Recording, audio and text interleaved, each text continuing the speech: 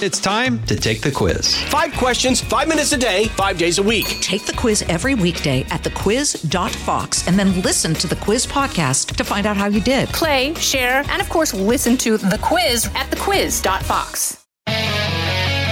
Live from the Fox News radio studios in New York City, fresh off the set of Fox and Friends, it's America's receptive voice, Brian Kilmeade.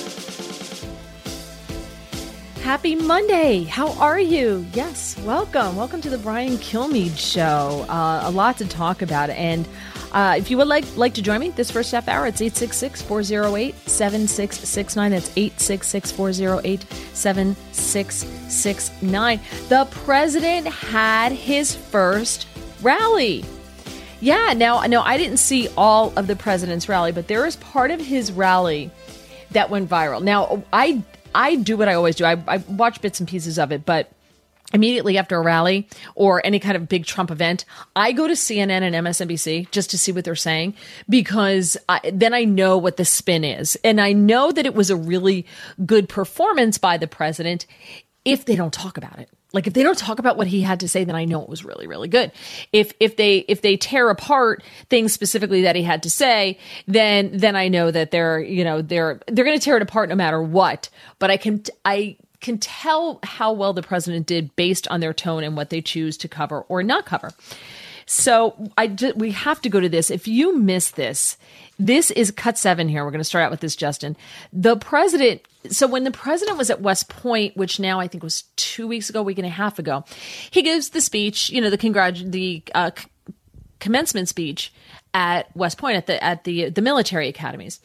And it was a hot day. And the only thing I heard about that speech was the president has physical problems. There's something wrong with the president. The way he was walking, the way he drank water was a big problem. There's something wrong with the president. What's wrong with the president? So the president spent 14 minutes explaining what happened. Apparently, when he left the stage and was walking down off the stage, all the reports that I read was that he was hesitant, that he was halting. It was halting steps. He was unsteady. There's something wrong with the president. So out of that 14 minutes, we try to bring you as much of an explanation as we possibly can here in less than a minute. I said, General, I've got myself a problem, General, because I'm wearing leather bottom shoes, which is good if you're walking on flat surfaces. It's not good for ramps. And if I fall down, look at all those press back there. Look at that. And this was a steel ramp. You all saw it because everybody saw it. This was a steel ramp. It had no handrail. It was like an ice skating rink. But I called my wife and I said, how good was it, darling? She said, you're trending #1. I said to our great First Lady, I said, let me ask you a question. Was it that good, the speech, that I'm trending #1? Because I felt it was really good. No, they don't even mention the speech. They mentioned the fact that you may have Parkinson's disease. It was so funny. But the president spent 14 minutes at the rally explaining the walk, and he even reenacted it, and he talked about how it's an ice skating rink with the leather shoes, and it was just phenomenal. So the other thing the media made hay about was the attendance at the rally. Now, before I go into that, I want to ask you if you would attend a rally. And would you wear a mask if you attended, mask or no mask? And I asked because Fox News just did a poll. They found that 80% of respondents have a favorable view of mask wearers, including 89% of Democrats and 68% of Republicans. 61% of those who strongly approve of the president's job performance believe that mask wearers are good. They look on them favorably. Voters say that presidential candidates holding large political events and rallies is a bad idea, though. 59% of people, the same people who were polled, said 59% say holding a large political event or a rally is a bad idea. 23% said it was a good idea. 16% said it depends. Now, my hunch is those 16%, if they were being honest, say, well, it depends. Is it my guy holding the rally or is it the other guy holding the rally? Also, they found that the concern about coronavirus has dropped. The peak was in April, with 94% of people saying that they were concerned about coronavirus. And now it's down to 84%. So it has dropped 10%. The difference, of course, is 70% of Democrats and are very concerned about the spread of coronavirus. 70% of Democrats, 35% of Republicans are concerned about the spread. So I'm curious to find out your view on masks. And I also want to know, if you had the opportunity to go to a rally, would you go? And if you went, would you wear a mask? 866-408-7669. So I dropped paper. Hold on. I dropped my paper telling me all the things that all the things I can play for you here. So the president at the rally. Let's go to let's see. Oh, here we go. Let's go to Mercedes Schlapp. So she was on Fox News Sunday with Chris Wallace, and she was asked about the low rally numbers. Now, you saw that the rally, it looked like not all the seats were full. In a Trump rally, of course, there's tons of seats full. Everything's, it's standing room only, and they got something like over 1 million requests for tickets to the rally. And Mercedes was on the hot seat with Chris Wallace, and he asked her about these numbers. And remember, Mercedes works for the Trump 2020 campaign, so she should know why. Here's Mercedes. He didn't fill an arena last night, and you guys were so far off. Let me, if I may finish. And you guys were so far off that you had planned an outdoor rally, and there wasn't an overflow crowd. And watching the coverage and talking to Mark Meredith on the ground today, protesters did not stop people from coming to that rally. The fact is, oh, absolutely, they did. People didn't show up. I'm telling you, there were people. I'm telling you, there were people and families that couldn't bring their children because of concerns of the protesters. But let me make this clear. I mean, Joe Biden has an event with empty folded chairs and painted circles on the floor. I'd love to see a Joe Biden rally. Let's bring it on. She was absolutely right. If you saw those pictures, they were hilarious. Did you see that? So Joe Biden has an indoor rally, and they have 6-foot circles on the floor with folding chairs in the middle of them. And there were maybe 24 circles on the floor. And I'd say there were fewer than 10 people in the room. I can't imagine that a quote unquote rally with Joe Biden is exhilarating. I think that if you also gave them warm milk and a blankie, most of the people would fall asleep. But my friend sent me this, went to this is from someone who went to the Tulsa rally and said that the arena, the area outside the convention center set up by the Secret Service and the Tulsa PD had a U-shaped squeeze chute to funnel the crowd down to an area about 50 feet wide and 600 feet long with an outdoor stage adjacent. She talked about the security area. You had to have your temperature taken. If the temperature screeners left their post, the entire entry to the rally, to the arena, was shut down, and that did happen, she said. She said the doors opened, just before the doors opened, the center had blocked off every other seat in the arena, so they automatically cut the number of people down that it could hold by about 9,500 people. Also, then it was opened up and more people could get in. But she also talked about, when they left, about how they were funneled way out of the way to get to the parking lot, like 10 blocks out of the way to get to the parking lot. And there were no police, and there were protesters. And she said it was very, very frightening to have to walk all this way. And if you were older or had any kind of health problem, they wouldn't let you go out one entrance by the parking lots because they said that that's where the protesters were. So they were funneling you around, and there were police the whole way. Don't worry about it.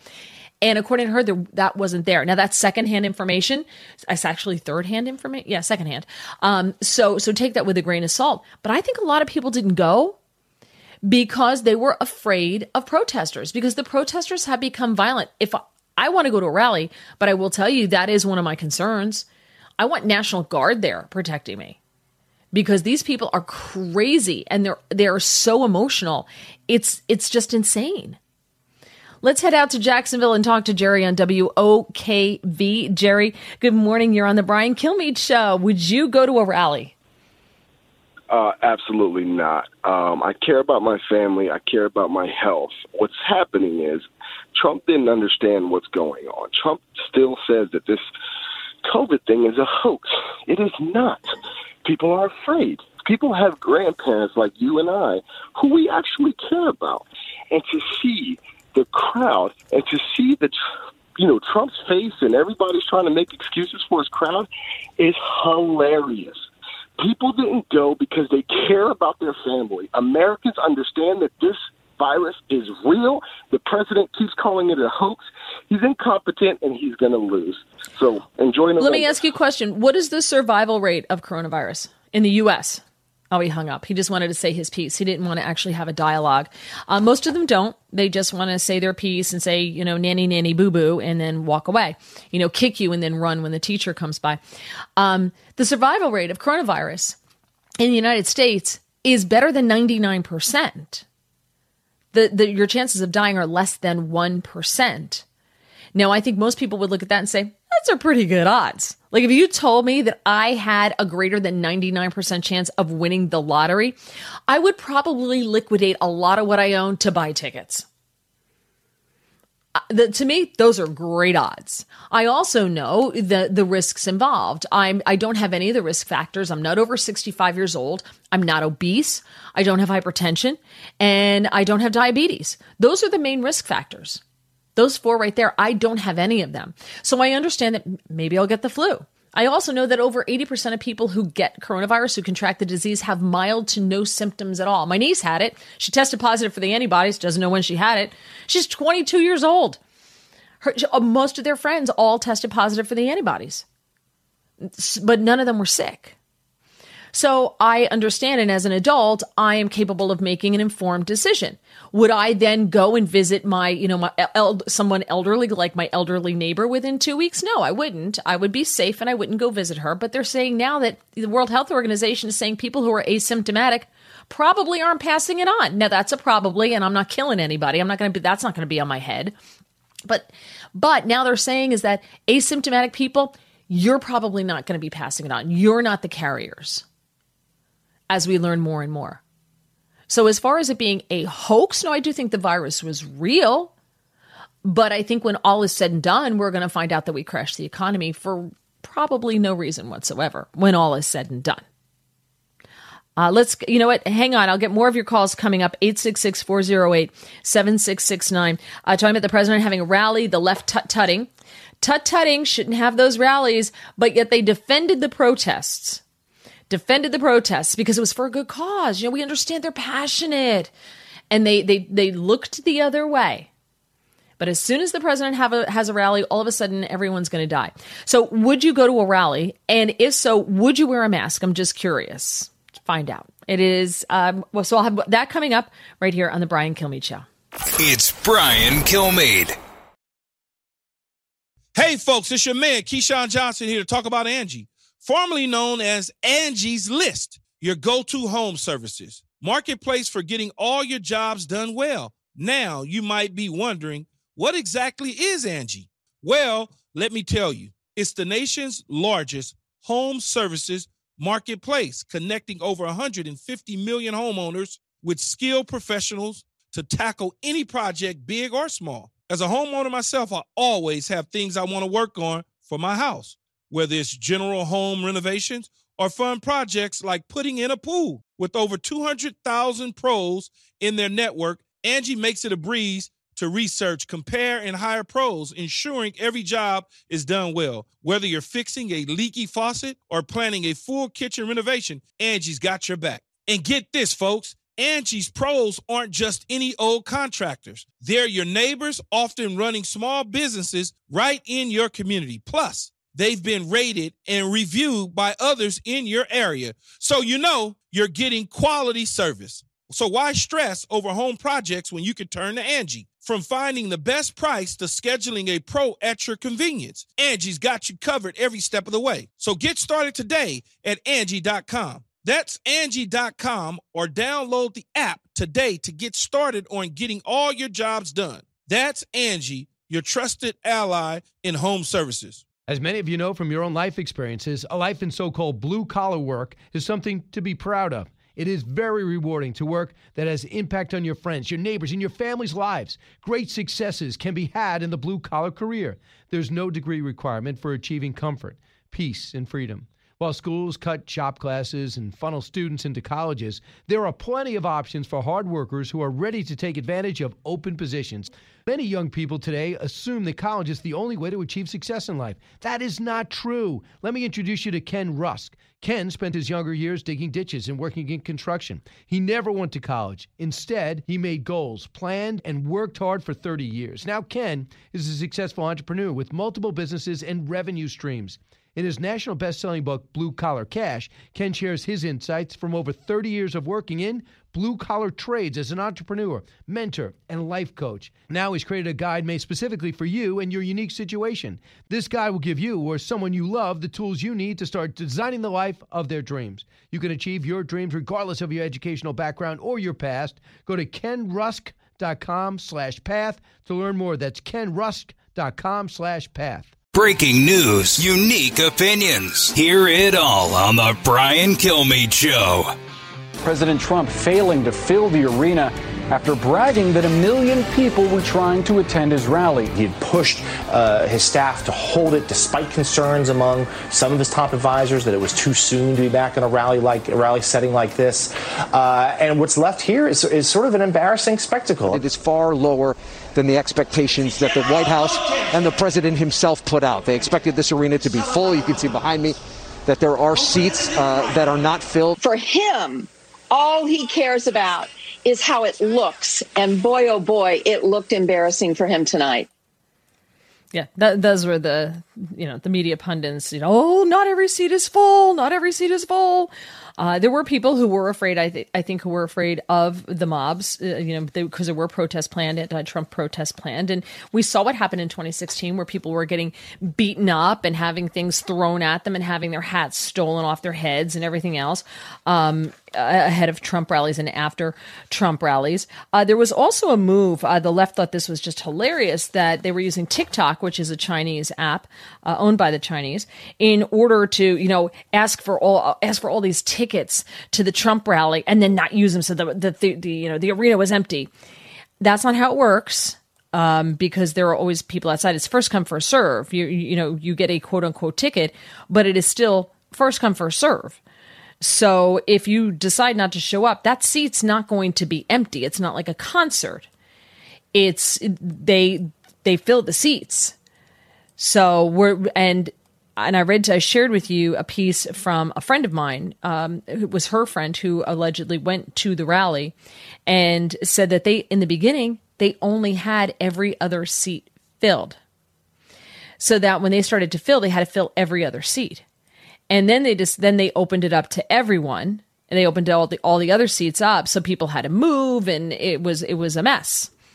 Not an excuse, but I do think that you're going to see the rallies get smaller because I do think people are afraid. I wouldn't bring a kid to a Trump rally.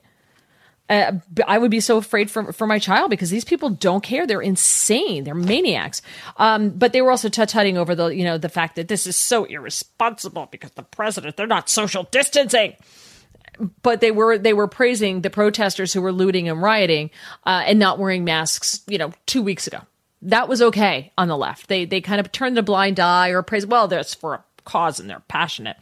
866-408-7669. Kathy in Georgia on WGVA. Would you go to a rally and would you wear a mask? I would go to a Trump rally in a heartbeat.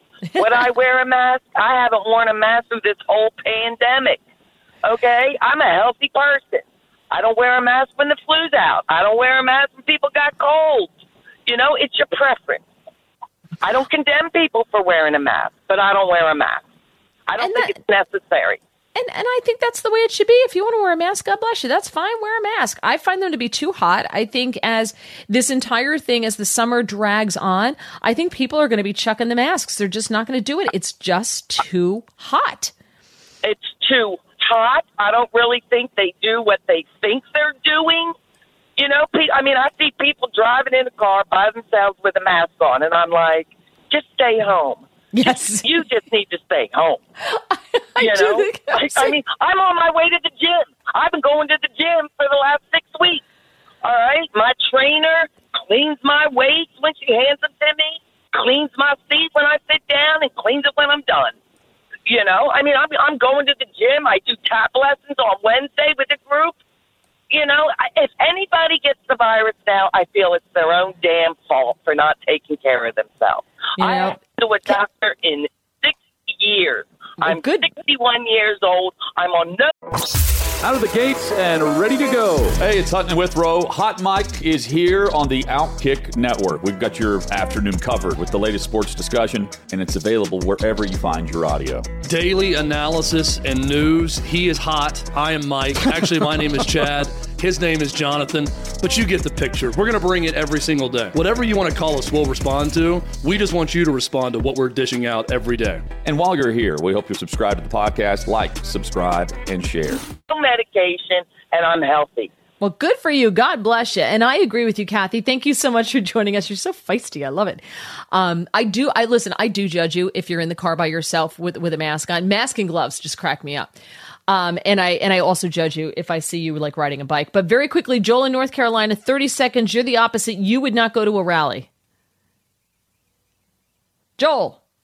Why does this happen when I have like 30 seconds left? There's never anybody. I just get 30 seconds? Yeah, well, now you get like 15.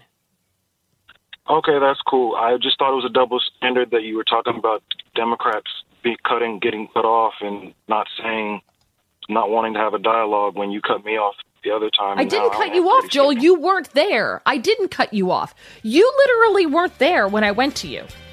So I didn't cut you off, and clearly he's a Democrat, my hunch is, and he would not go to a rally, and he would wear a mask, which trends with the people who responded to the poll. So that makes sense.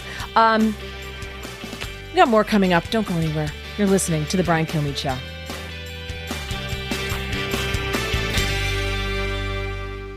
Living the Bream is a podcast hosted by Fox News Channel's Shannon Bream, sharing inspirational stories, personal anecdotes, and an insider's perspective on actions and rulings from the High Court. Subscribe and listen now by going to foxnewspodcasts.com. America's listening to Fox News. The fastest 3 hours in radio. You're with Brian Kilmeade. And the President of the United States, knowing that the models now say another 30,000 people died by October, still insists that we shouldn't be careful, we shouldn't follow the science, don't worry about the public health, have a political arena. I mean, it makes no sense. And it's the exact wrong signal, and that's what the states who are getting into trouble are all following. So that was Mayor Cuomo talking about the president having the gall to have a rally when he's such a stinking hypocrite. He allowed the protests to go on. Started out as rallies, then turned into protests, which turned into looting and rioting. He allowed it all to happen. He didn't condemn those people for not wearing masks, for not socially distancing. Nope, didn't say a word. Ignores any kind of criticism of the fact that he forced nursing homes to take patients who were recovering from COVID-19 and they didn't have any notice, and they had no time to set up separate rooms. They had no time to do anything. There was no guidance on what they should do. And then the numbers of people who died in nursing homes in New York went through the roof. He then changed the reporting so that if they went from a nursing home to a hospital and died in the hospital, they were a hospital death, not a nursing home death, to try to hide it. What a hypocrite. Oh my God. Hypocrisy, I say it all the time, it is a superfood for the left. They dine on it, they thrive on it, and the media ignores what they're doing. Totally ignores it. They just sit there very concerned, looks on their face going, yes, it's terrible. Trump's a terrible, horrible person. Trump wants people to die. That's what he wants. So we were talking about a Fox News poll, and it tracks. It tracks with, if you are a self-identified Democrat, you are much more likely to think that the virus is a big problem. You're also much more likely to say that you'll wear a mask. You're much more likely to say, I want a social distance, or I'm not going to go places. Republicans, far less likely to say that. Independents kind of fall in the middle. Shockingly not a surprise with any of that. Let's see. We're talking about the numbers. Yeah. 80% have a favorable view of mask wearers. 89% of Democrats see that. 68% of Republicans. 61% of those who approve of Trump's job performance. Majority, 59%, say holding a rally is a bad idea. And who knows? Maybe that's why, people did not go to the rally in Tulsa, because they chose not to. I'm a big fan of choice. The left should understand that. right? Choice. I don't want your choices foisted upon me. That's what they tell me all the time, right? It's my body, my choice. Well, this is my body, my choice. See how that works? I choose to go to rally. I choose not to wear masks in the bakery. How about that? 866-408-7669. But the flip side to that is I respect your right to do so. I respect your right to wear a mask if it makes you feel more comfortable. I respect your right not to go somewhere if that makes you feel more comfortable. I'm not foisting my choices upon you either. Now, Joel in North Carolina accused me of cutting him off, but when I went to him, Joel wasn't there. So we're giving Joel another shot at this. Hey, Joel, good morning. Hey, how you doing? Good. So go ahead. I was just remarking on it's very sensationalist language that you're using here by dividing people as Democrats think this and Republicans think that, or these Trump supporters think this, or why does it have to always be about that when by generalizing people, for example, how you did with protesters, if you're telling people like me that all these protests have been violent, somebody like me who actually knows people who went to these protests, I won't go myself because I'm concerned for my health and my family's health. But somebody like me knows people who went. And so who am I going to believe, you or them? You know what I'm saying? They were actually there. And then, especially like when you talk about that it's a distraction, I hear that argument all the time that it's the riots are a distraction. The looting is all a distraction from people who are trying to take advantage. And I would agree with that. But what I would say to that is then why are we then paying attention to the distraction instead of focusing on the issues? And I agree. But the violence is happening on both sides. Today in 3 separate cities in North Carolina, I found out this weekend there were white supremacist shootings. Really? 3 separate cities Can you tell me where I can find that? And where was this? North Carolina? Yes, North Carolina. It was Raleigh, the city that I live in. White supremacist. Charlotte. Where was it? Raleigh, North Carolina, Charlotte, and I don't remember the third city. Let's see. Now, here's the thing. Let's so see. I have nothing. To say any side is worse. I have I'm nothing. Not saying that. I have nothing regarding a shooting, but I have lots of things about statues coming down in Raleigh, North Carolina. Nothing comes up about a shooting. So nothing is. I put in white supremacist North Carolina, white supremacist shooting Raleigh. Nothing came up. You'll see it eventually. Okay, maybe eventually, maybe that'll happen. But you know what? When you say you don't like people being put in a box, now you know how it feels. All white people are bad. All white people have to pay reparations to black people. All black people have been oppressed. All black people would be further along if it weren't for white people. And none of that's okay either. None of that's okay. Right. That's what I'm telling you right now, but you're giving into that. No. I read the results from the poll. The poll asked people if they were Democrats, Republicans, or Independents, how they self-identified when they asked the poll. That I'm telling you, I'm reading the poll to you. If you don't like the poll and you don't like the way the question was asked on the poll, complain to the people who did the poll. I'm reading to you how you're focusing on it, though. Because that's all right. That's the way it's written. You know what? I'm done with you, Joel. Thank you so much. I appreciate your call. That's how they asked the poll. If you don't like the way it was asked, that's not my fault. I would be remiss if I didn't break it down and give you the numbers. That wouldn't be giving you the entire story. But you cannot ignore the fact that people view it differently depending on their depending on their political viewpoint. Does that go for everyone? No, it doesn't. Not all Democrats think that that you should wear a mask everywhere. As a matter of fact, it's only 89% who view it that way. So there are some who don't, but I gave you that number. And you're smart enough, you're adults, you can figure out what the rest of the percentage is. Let's go to Las Vegas. Mike on KDWN. Mike, good morning. Hello? Hi, Mike. How are you? Hey, how you doing? Good. As an African-American Trump supporter, Republican, I don't know why you even waste time talking to some of these people. It's just you're just wasting your breath because they only know what they know. I want you to Google 3-year-old baby gets shot in Chicago. The third shooting of 3 kids under 10 since Wednesday have been shot. A 3-year-old baby in Chicago got shot and killed. Where's Black Lives Matter at? I just want to know where are they at. A 3-year-old little black boy got shot. It's been all over the news in Chicago. Here you go. 99. You're absolutely right. It came right up. 99 shot in Chicago over Father's Day weekend. 12 killed. Oh my. Yep. 3-year-old boy fatally shot in Chicago. A 3-year-old baby got shot and killed. A black little boy. He had his whole life ahead of him. I don't want to hear anything about. Listen, I don't want to hear about 2 grown men in their 40s that was in and out of prison. Okay, you talking to a black man that's in his mid-50s. You was 2 black men in and out of prison. All types of crime. You out here burning the streets down, tearing up the streets, protesting. A 3-year-old little black baby got killed, and not a peep from anybody. Where's his funeral? Where's his protest? Where's his Black Lives Matter rally? I mean, I'm so tired of this crap, man. I'm sick of it. I understand. Another thing. Go ahead. Another thing about the Trump rally, Brad Parscale, I blame him. He's got to do a better job, man. To me, he's running a bad campaign so far. I mean, I don't think people was concerned about the virus. I think it is something to the little TikTok stuff, but he needed to do a better job to make sure that arena was filled. I mean, it is sort of about optics, but so far, I think he's running a bad campaign. One thing, I never liked Bill Clinton. I never liked him, but one thing you can say about him, he had his Begala.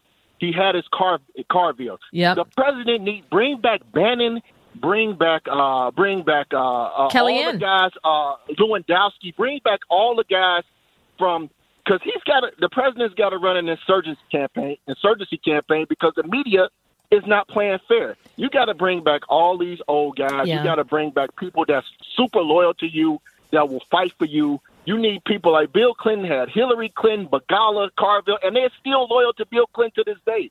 You need loyal fighters now. This is a dog fight. Yeah. Just very quickly, because I don't want to keep you too much. A lot of people want to get on. He needs to bring back Kellyanne was really the one who ran his campaign, put Kellyanne back on it. But very, very quickly, from the Black community, do you feel that there is kind of like an undercurrent where people are just staying quiet who support the president, but in light of everything that's happening, they don't dare speak up? I'm going to tell you like this. The reason that Democrats are going crazy now, pushing all this racial stuff, because they have numbers that they see a large number of African Americans are going, especially black men, are supporting Donald Trump. That's why they're going crazy right now. That's why they're pushing all this racist Black Lives Matter stuff, because they see that they don't have the black vote. And I'm going to tell you like this. They're trying to recreate this Obama. What happened for Barack Obama with the black vote will never, ever, ever, ever, ever happen again for another candidate. That was a once-in-a-lifetime thing. Okay? That's never going to happen again. All right. I'm just curious. Whenever I see one of my friends, or I'm texting them, I'm like, so what are you hearing about the black vote? Because I'm always just curious to find out. Mike, we got to run. Or was that Rick? I'm sorry, Rick. Thank you. We got to run. I appreciate your call. All right. More of your calls coming up. 866-408-7669. I do appreciate, when you're honest, and that's great. And you can criticize me. That's fine. But again, I'm just relaying the news to you and relaying the information to you. Don't shoot the messenger because you don't like the message. All right, more of your calls coming up on the Brian Kilmeade Show. Don't go anywhere. Brian Kilmeade will be right back. New from the Fox News Podcasts Network. My name is Kennedy, and welcome to my podcast, which will, I humbly say, single-handedly save the world. You're welcome. It's Kennedy Saves the World. Subscribe and listen now by going to foxnewspodcasts.com. The talk show that's getting you talking. You're with Brian Kilmeade. My first response was that I hope that this is a preview for November. That finally people are recognizing that this man is a danger to our country, a danger to our democracy, and he should not be the president of the United States of America. That rally was an embarrassment. It was absolutely what the nation does not need right now. Yeah. That was Atlanta Mayor Keisha Lance Bottoms with her analysis I think it was CNN, of the president's rally on Saturday. She is angling to be Joe Biden's VP choice. So you're going to see her a lot. You're going to hear from her a lot. She's become a darling of the left. And I would not be surprised if she gets the nod. My money's on her anyway. Let's go to Rick in Orlando. Rick on WDBO. Hey, Rick, welcome to the Brian Kilmeade Show. How are you? I'm fine. How are you today? Good. So would you go to a rally, and if you went, would you wear a mask? I wear a mask all the time anyway. Ugh. I'm in and out of some nasty places, so I put masks on when I go in there, so I'm used to wearing them. Mm-hmm. And so I'm a mask wearer, and I believe that they protect me, not just the other people around me. Just my experience, they protect me from catching things. Mm-hmm. Would I go to a Trump rally? Yes and no. I mean, I'm not worried about going to a Trump rally because I wear a mask or whatever. I just don't like huge crowds, so that's why I stay away from them. But yeah, I understand that. But am I scared to go to one? No. But I wear a mask all the time. Can I bring up a different point? Because some of your other callers brought it up on this racial divide that we have. Mm-hmm. Go ahead. And okay, one of the things that is nobody wants to address the elephant in the room, which is perceptions, how we perceive things. When I turn on my morning news every morning, all I see, 80 to 90% of the crimes are perpetrated by black suspects here in Orlando. Now, that may not be a true number. It may only be 40% are black, but what the news shows me is 90. If it's wrong, someone needs to address that at the news because they're skewing the numbers. Mm-hmm. But that's what I see. So I have a perception of that. The same thing with the police. They watch the news. They're the ones that go to the areas with high crime. So they have to deal with that, and they have perceptions. Until people are willing to change how they are perceived, nothing's going to get better. You're right. There is a perception issue, and they would yell that that's stereotyping, but yet they turn around and stereotype and put everyone in boxes. Oh, you're straight, so you must be this. Oh, you're white, so you're this. Oh, you're a white male. Forget it. You're at the bottom of the pile, and they put everyone in boxes. Like Sharpton had a rally before Trump's in Tulsa.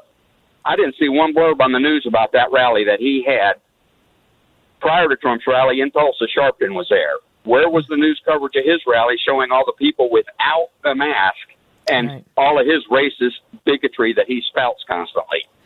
Yeah, it's true. And the double standard is perpetuated by the left. And I think what they're missing is that it's just making people on the right or in the middle, wherever you happen to be, who aren't consuming this stuff so rabidly that it makes you angry. Because you feel like you're being lied to and you don't like it. Rick, that's excellent observation about this perception. Thank you so much. Appreciate it. And we just had a caller who brought up, look at what happened in Chicago. 99 people were shot over Father's Day weekend in Chicago, including a 3-year-old boy who was killed. You have over a dozen people killed in Chicago, 99 shot in one weekend. Where's Black Lives Matter? Where are the rallies? Where are the protests about this? But you don't see it. And so you look at that and you're like, wait a minute. Something's not right here. In St. Cloud, Florida, Bob on WDBO. Bob, welcome to the Brian Kilmeade Show. Hi. Hello. Hi, go ahead. Can you hear me? Yeah, go ahead. Yeah. Sure. Okay, well, as far as the question of wearing a mask, I'm in the healthcare field, and I've got health problems and an immune system problem. So I would wear a mask anywhere. Would I be concerned about going to a Trump rally? I don't think because of the coronavirus thing. I think I'm, even with my health problems, I'm able to protect myself safely. But I am concerned about people who might not like the fact that I'm going to a Trump rally and use some type of violence against people attending. And I did have 2 points. I just want to ask these questions. And I don't have time, unfortunately, because I have a doctor's appointment. But yeah, and we don't have time either. So. Yeah, I had 2 questions.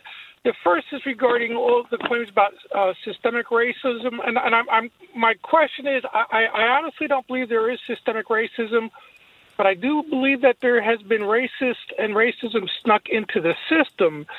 And I'm talking about our elected officials who are fueling all this stuff, mainstream media who are skewing the way the stories are presented to either make people look good or bad based on a political desire to affect change.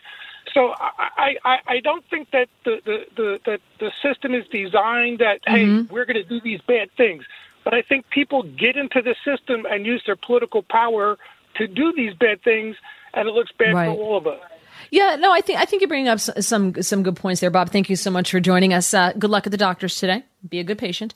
I don't believe that there's systemic racism. Are there good and bad on both sides? Yeah. Are there people who aren't white who are racist? Sure. There are also people who are anti-Semitic. There are people who are thieves. There are people who are drug dealers. There's people on both sides.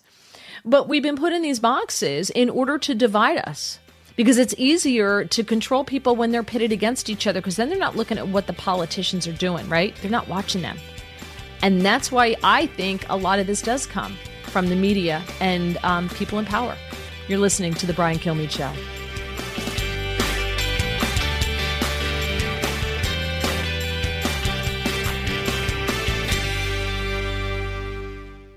From the Fox News Podcasts Network. I'm Ben Domenech, publisher of The Federalist, and I'm inviting you to join a new conversation with the smartest thinkers out there about the country and where we're going. Subscribe to the Ben Domenech Podcast. Subscribe and listen now by going to foxnewspodcasts.com. From the Fox News radio studios in New York City, giving you opinions and facts with a positive approach. It's Brian Kilmeade. Hey, good morning. Yes, I'm Mary Walters, sitting in for Brian Kilmeade. He took a nice long weekend off. Well deserved. So good for him. Coming up later in the show, we'll be joined by the former Speaker of the House, Newt Gingrich. He is a Fox News contributor, and he has a new book coming out, Trump and the American Future, Solving the Great Problems of Our Time. Wow, he solves all the problems of our time. Well, this should be easy then if it's in a book. All right, we'll get started on that. We'll talk to him about how he managed to solve all the problems of our time. But first, we go to Michael Goodwin, New York Post columnist, Fox News contributor. Find him on Twitter at mgoodwin_NY Post, New York Post. Michael, thanks for joining us. Good morning, Mary. Thank you. Always great to talk to you. So I thought this was so interesting, and I'm sure you saw good old Andrew Cuomo, the governor of New York, on CNN after the president had his rally, and he was there tut-tutting with the rest of them and, shaking their fingers from their moral high ground, saying, he would never allow a mass rally in New York. A tad hypocritical, don't you think?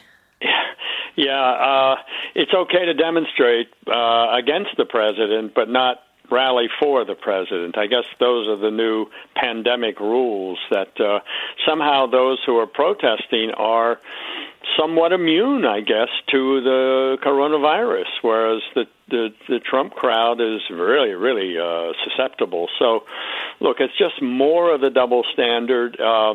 It crisscrosses everything we know, science, politics, journalism. There's no barrier.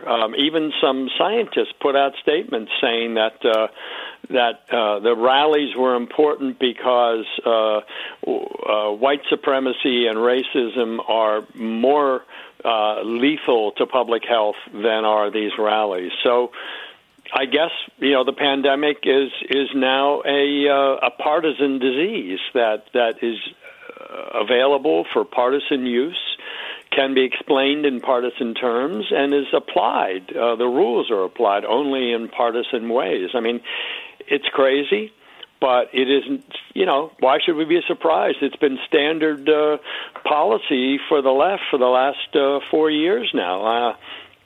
I've written a lot about the New York Times and journalism in general, how there is no longer any sense of fairness or balance because Trump has changed the rules. Psychiatrists now are free to diagnose the president without ever having been in the same room with him or talked to him. That's okay. That was always forbidden before, but because it's Donald Trump, the rules are different. I think this is a corrupting influence on all of the disciplines, science, journalism, business even, because if you believe in a professional discipline, that there's a certain procedure and protocols and ways you go about reaching conclusions, but all those are swept aside because you hate the president, this is not good for the country, because once those barriers are broken, it's not like they're going to be repaired once Trump is gone from the scene. We are damaging these institutions, I fear, permanently. Mm-hmm. Well, regarding the virus, I mean, honestly, if you were a virus, would you want to hang around a bunch of liberals? No one wants to hang around a bunch of liberals. So that's probably why they're less susceptible to the disease. If only they were liberals. If only they were liberals. That's very anymore. true. That is very. Would you want to hang around a bunch of fascists? No. Your latest piece goes into Governor Cuomo and how he just is, not only is he ignoring what he did to the elderly people in nursing homes and sick people in rehabilitation centers in New York, but he's actually taking credit for his great handling of the virus. What is happening? And has anyone asked him about this? Does anyone push him on this? Well, I have to say, the New York Post, as an institution, has. Yes. Our reporter in Albany, a very young woman named Bernadette Hogan, has been terrific in asking the governor about this, sort of day after day. And too many times she's the only one doing it. And so the governor gets exasperated with her. And, she's very polite. She's not Jim Acosta. She's very polite. She simply asks the questions directly and persistently. And in response, the governor has said some incredibly stupid things. I mean, most of the dumb things he has said about, first, I don't know about the policy. I don't know about how many died. Well, God did this. Trump did this. The New York Post is just making this up. All of those have come in responses to questions, mostly from the Post reporter Hogan.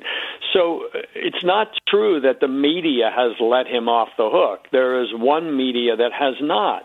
Unfortunately, the others have written about it. They're catching up. Associated Press tallied the number of infected patients sent from hospitals to nursing homes, about 4,300. Remarkable. Each of them, in his or her own way, was a ticking time bomb. Yeah. And so a lot of them exploded in the nursing homes and killed all of the nursing home residents. I mean, it's just extraordinary. So, ProPublica did a terrific piece on this, following through, showing that Cuomo was wrong when he blamed the federal government. PolitiFact, unusually, said he was mostly false in making his claims about the federal government guidance. So there have been people are playing catch up, and I think that the image is beginning to turn and to dawn on people. Why did so many in the nursing homes die? Now, the state has done all it can to obscure the numbers. We know at least 6,200 nursing home residents died. It could be as many as 12,000. They didn't test most of the dead. They changed how they counted them midstream. So there's a lot that we don't know still. And I think, Mary, that's one of the, to me, more fascinating things. We think we know so much about the virus because we know we should wear a mask and all of these things. But we know very little about the dead. We know very little about where they got it, where they died, how old they were, what was their general physical condition. We have some rudimentary age group information, but there's so much we don't know. And I fear that, again, this corrupting of science that has happened, we'll never get the full picture of this pandemic, even the number of deaths. I mean, some scientists have looked at sort of what is an average number of deaths, say, for New York City over the last 10 years in the months of March, April, and May, and concluded that there were tens of thousands more deaths than we have attributed to COVID. So the COVID totals may be way undercounting what actually happened. So Andrew Cuomo is not interested in any of that. He's not interested in telling you how many people died in hospitals, which hospitals, right, where they got. I mean, there's so much we don't know. And so Cuomo takes his bow. CNN just kind of applauds him because he's the anti-Trump. But in fact, New York was a disaster. New York was the epicenter of the United States. And it may be that 50% of the deaths in New York took place in nursing homes. This is an enormous death toll that would be larger than any other state on its own, just the nursing home total. So for Andrew Cuomo to claim that he did a great job, I'm sorry. The truth says otherwise. Yeah, no, I have to agree with you on that. And you also have Governor Murphy in New Jersey who followed Governor Cuomo's lead. Yes. And did the exact same thing with the exact same orders. And he, too, is just adamant about it. He is arrogant about it. He doesn't care. He doesn't want to hear what anyone has to say. And he is keeping a stranglehold on New Jersey as far as opening it up. And I have a theory, and I'm curious to see what you think. I think what's happening, New York, New Jersey especially, New Jersey can't open up until New York opens up. But everyone from New York flees and comes to New Jersey, because they want to get out. So they all come to New Jersey and they bring their disease with them. I think what's happening in these states is that, and maybe California, some other ones that won't open up, they want to drive the numbers up. That's why they're playing with the numbers. They're fudging the numbers. We don't really know the real numbers. There's accusations of artificially inflating numbers. Because then they're going to turn around and they're going to ask the federal government for a handout. They're going to ask the feds for money. Oh, look what happened. Coronavirus devastated my state. There was nothing I could do about it. When we all know these states were on their way into bankruptcy anyway because of they can't fund their pensions. And so this way they can get extra money. They can, by padding the numbers, they can get X number of dollars per person per death or something like that. And then they can use that then to either pay the pensions or, add new programs for illegals and things like that in order to get reelected.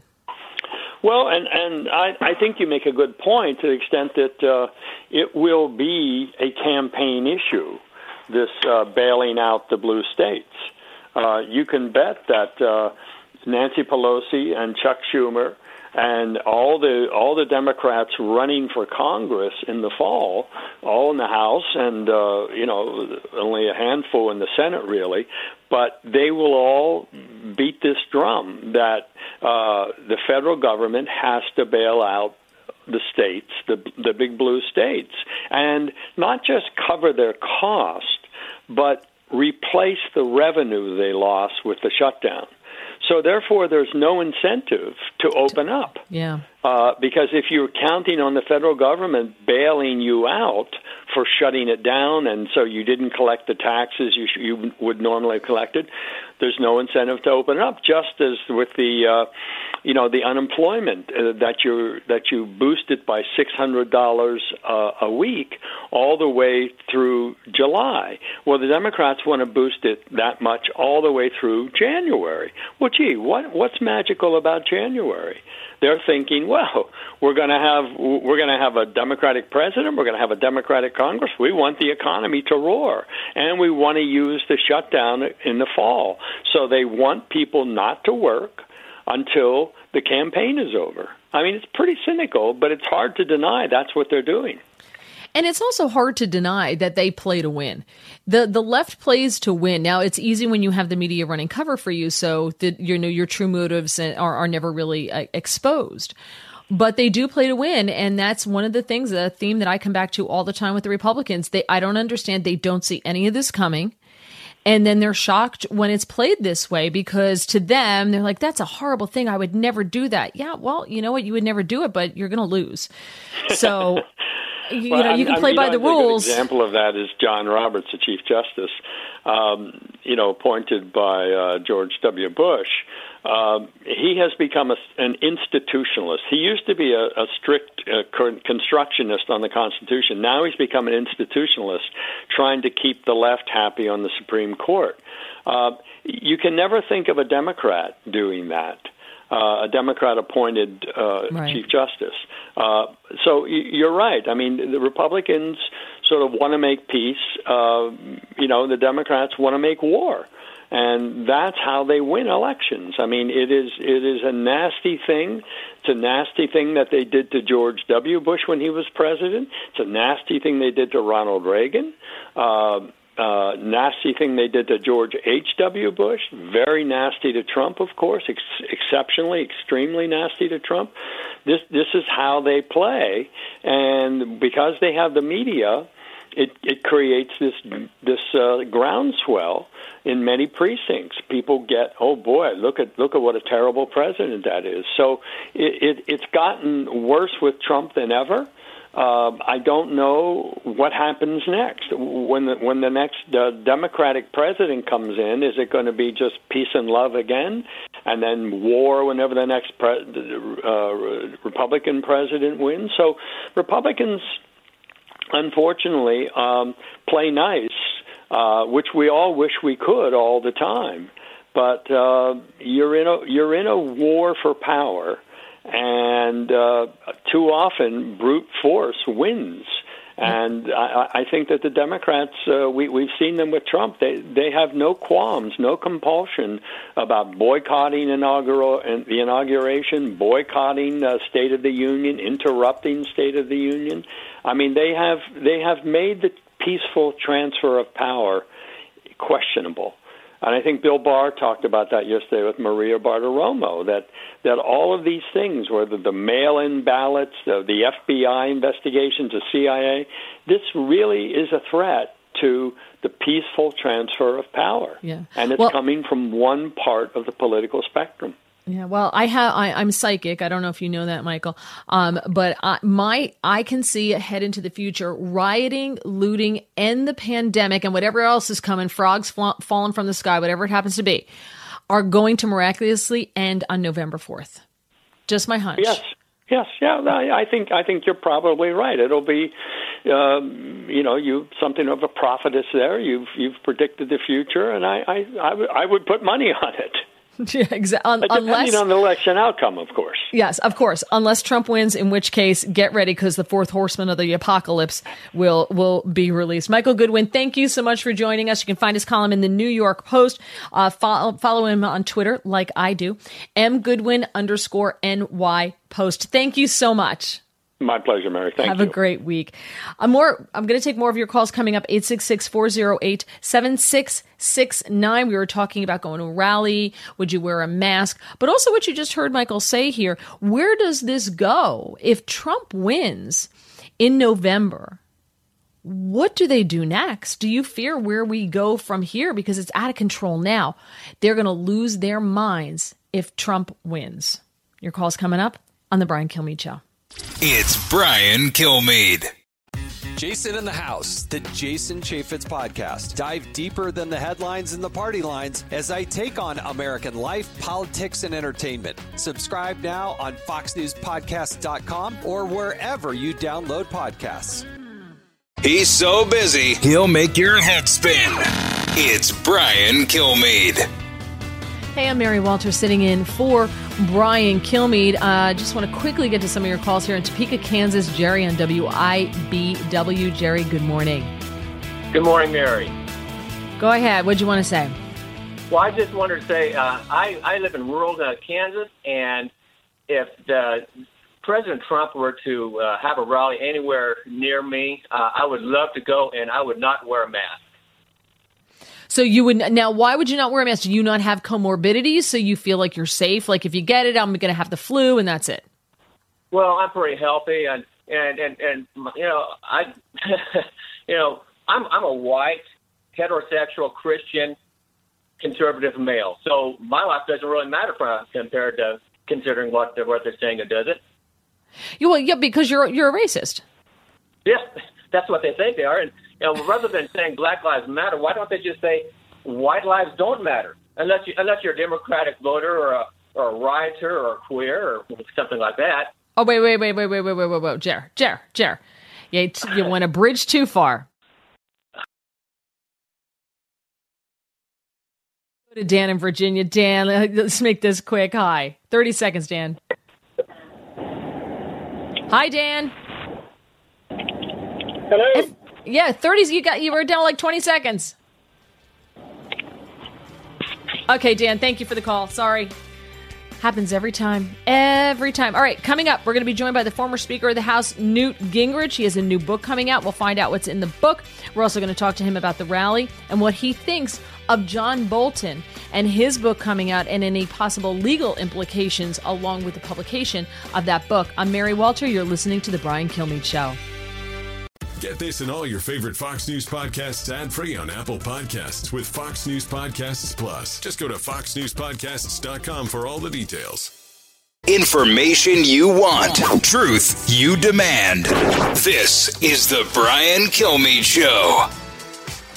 And good morning. I'm Mary Walter, sitting in for a vacationing Brian Kilmeade. And joining me now, I have the pleasure to speak with the former Speaker of the House, Newt Gingrich. He's also a Fox News contributor, and he has a new book out, Trump and the American Future, Solving the Great Problems of Our Time. And you can find him on Twitter at Newt Gingrich. That's an easy Twitter handle. I guess not a lot of people have that one. Mr. Speaker, thank you for joining me. Mary, it's great to be with you, and it's always fun to be part of the Fox team. Now, the book that you have, The American Future, Solving the Great Problems of Our Time, this is a very prescient book because you talk about the election of the president and why we have to reelect President Trump and why it is so important. And it's interesting because you couldn't have seen the cultural revolution, as they're calling it, coming.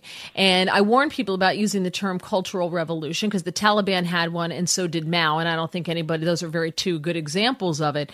Did you see where we were headed with this cultural revolution? Because if you did, you're one of the only person I know who saw it.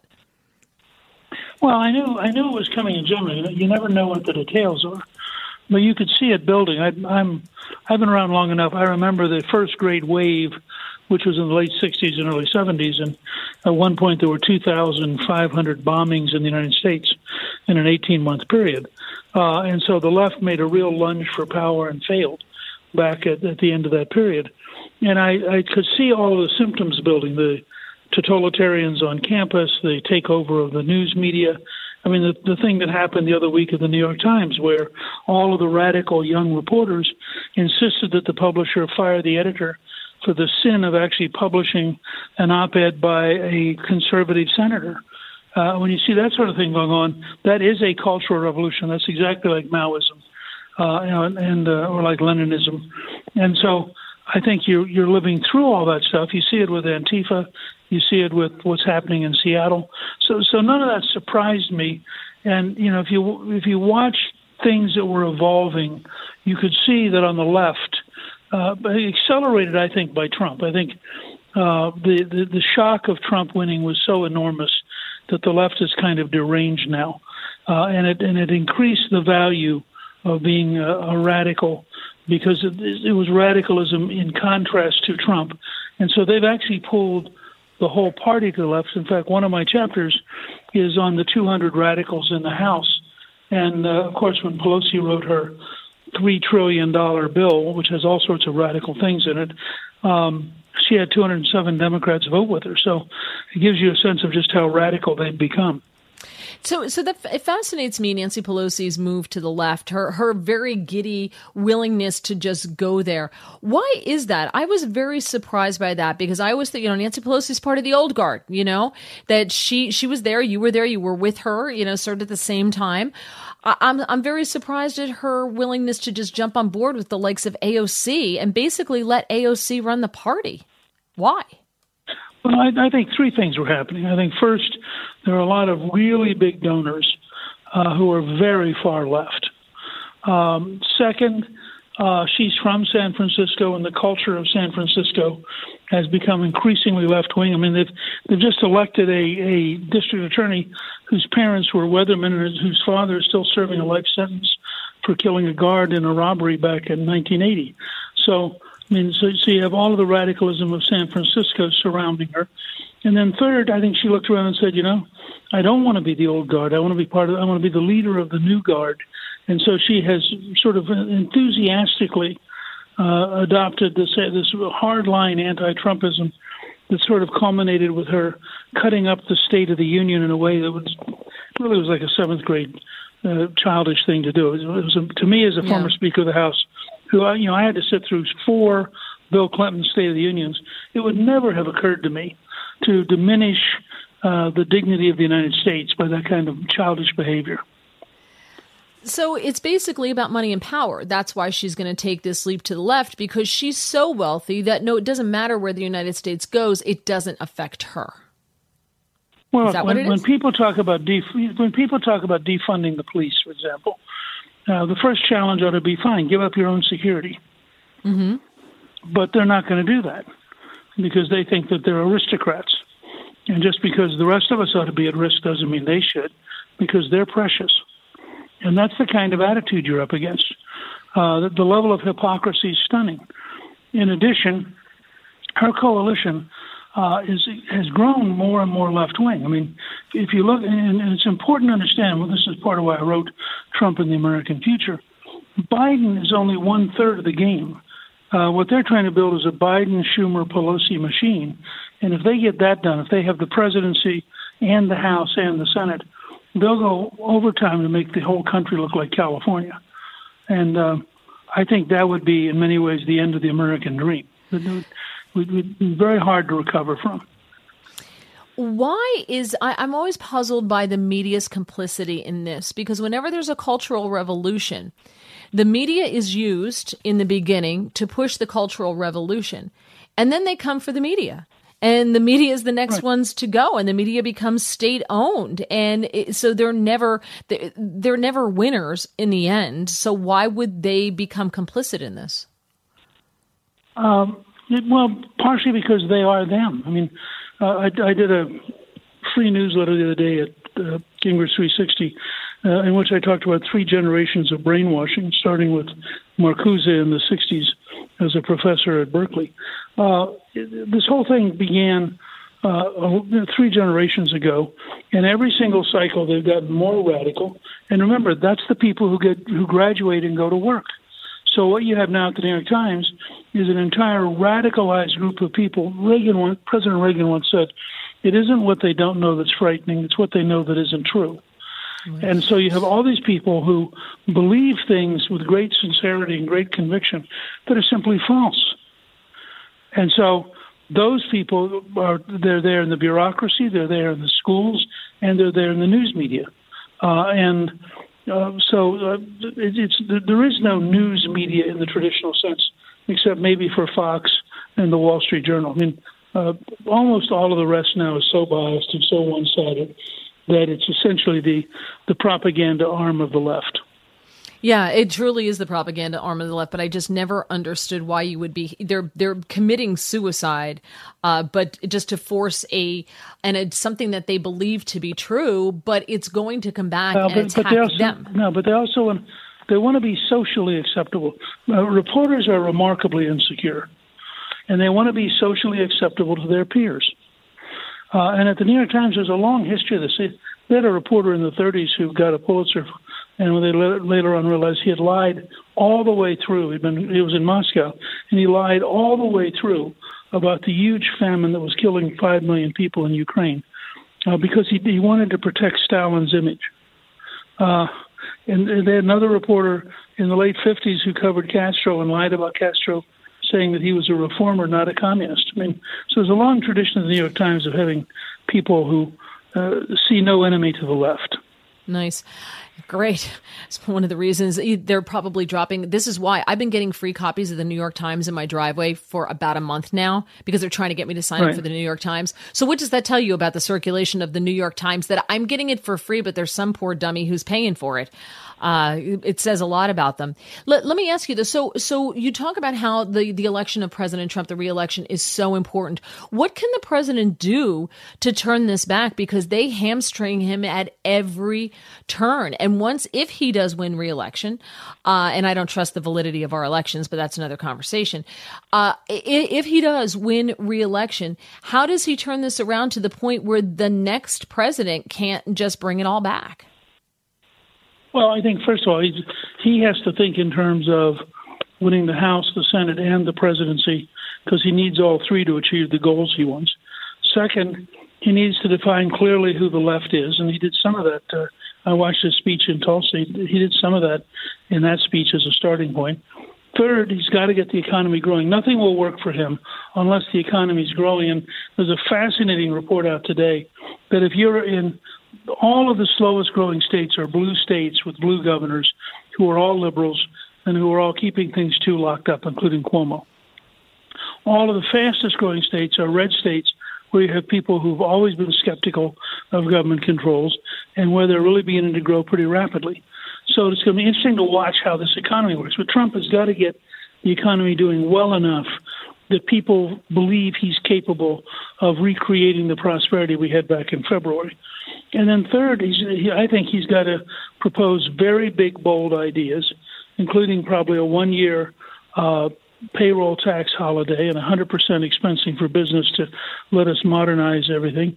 And I think transparency in healthcare costs, so you can actually know what you're paying for, and you can shop for alternative prices. And also, I think a very big infrastructure program to allow us to compete with the Chinese on the scale of the infrastructure and have the most modern roads, railroads, highways, airports in the world. All of that kind of a big positive program to contrast with where Biden and Pelosi and Schumer would go, I think would do a lot to help get him reelected. Yeah. It's just so interesting because let me tell you, I do fear when I see, and that's who I am. Listen, I was totally prepared for a Hillary Clinton presidency, and I'm like, all right, this is what I'm going to have to do. I'm going to have to expat. I'm going to move to Grenada.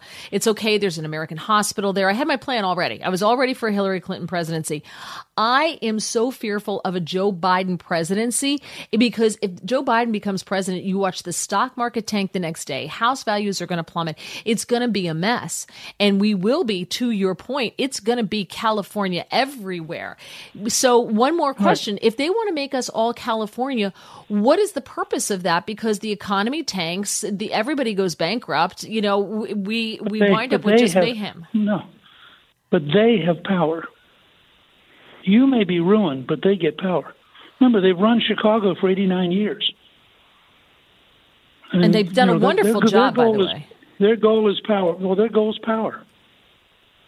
But they have power over people who have nothing. So what power do, so they just sit around and everybody else just, rails against them and that's that? Sure. Have you watched Sacramento? The Democrats in California are looting the state on behalf of their interest groups.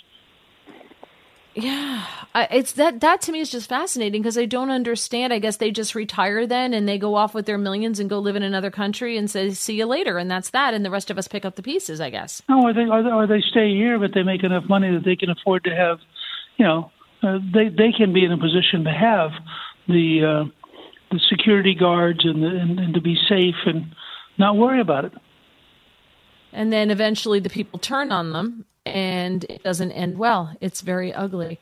The book, I find this fascinating. I know I asked you a ton of questions about the book, and we're going to talk about other things, but I think it's a great read, and it's at the right point in history and the right point in time. It's called Trump and the American Future: Solving the Great Problems of Our Time, and it's available. It's on Amazon right now, right?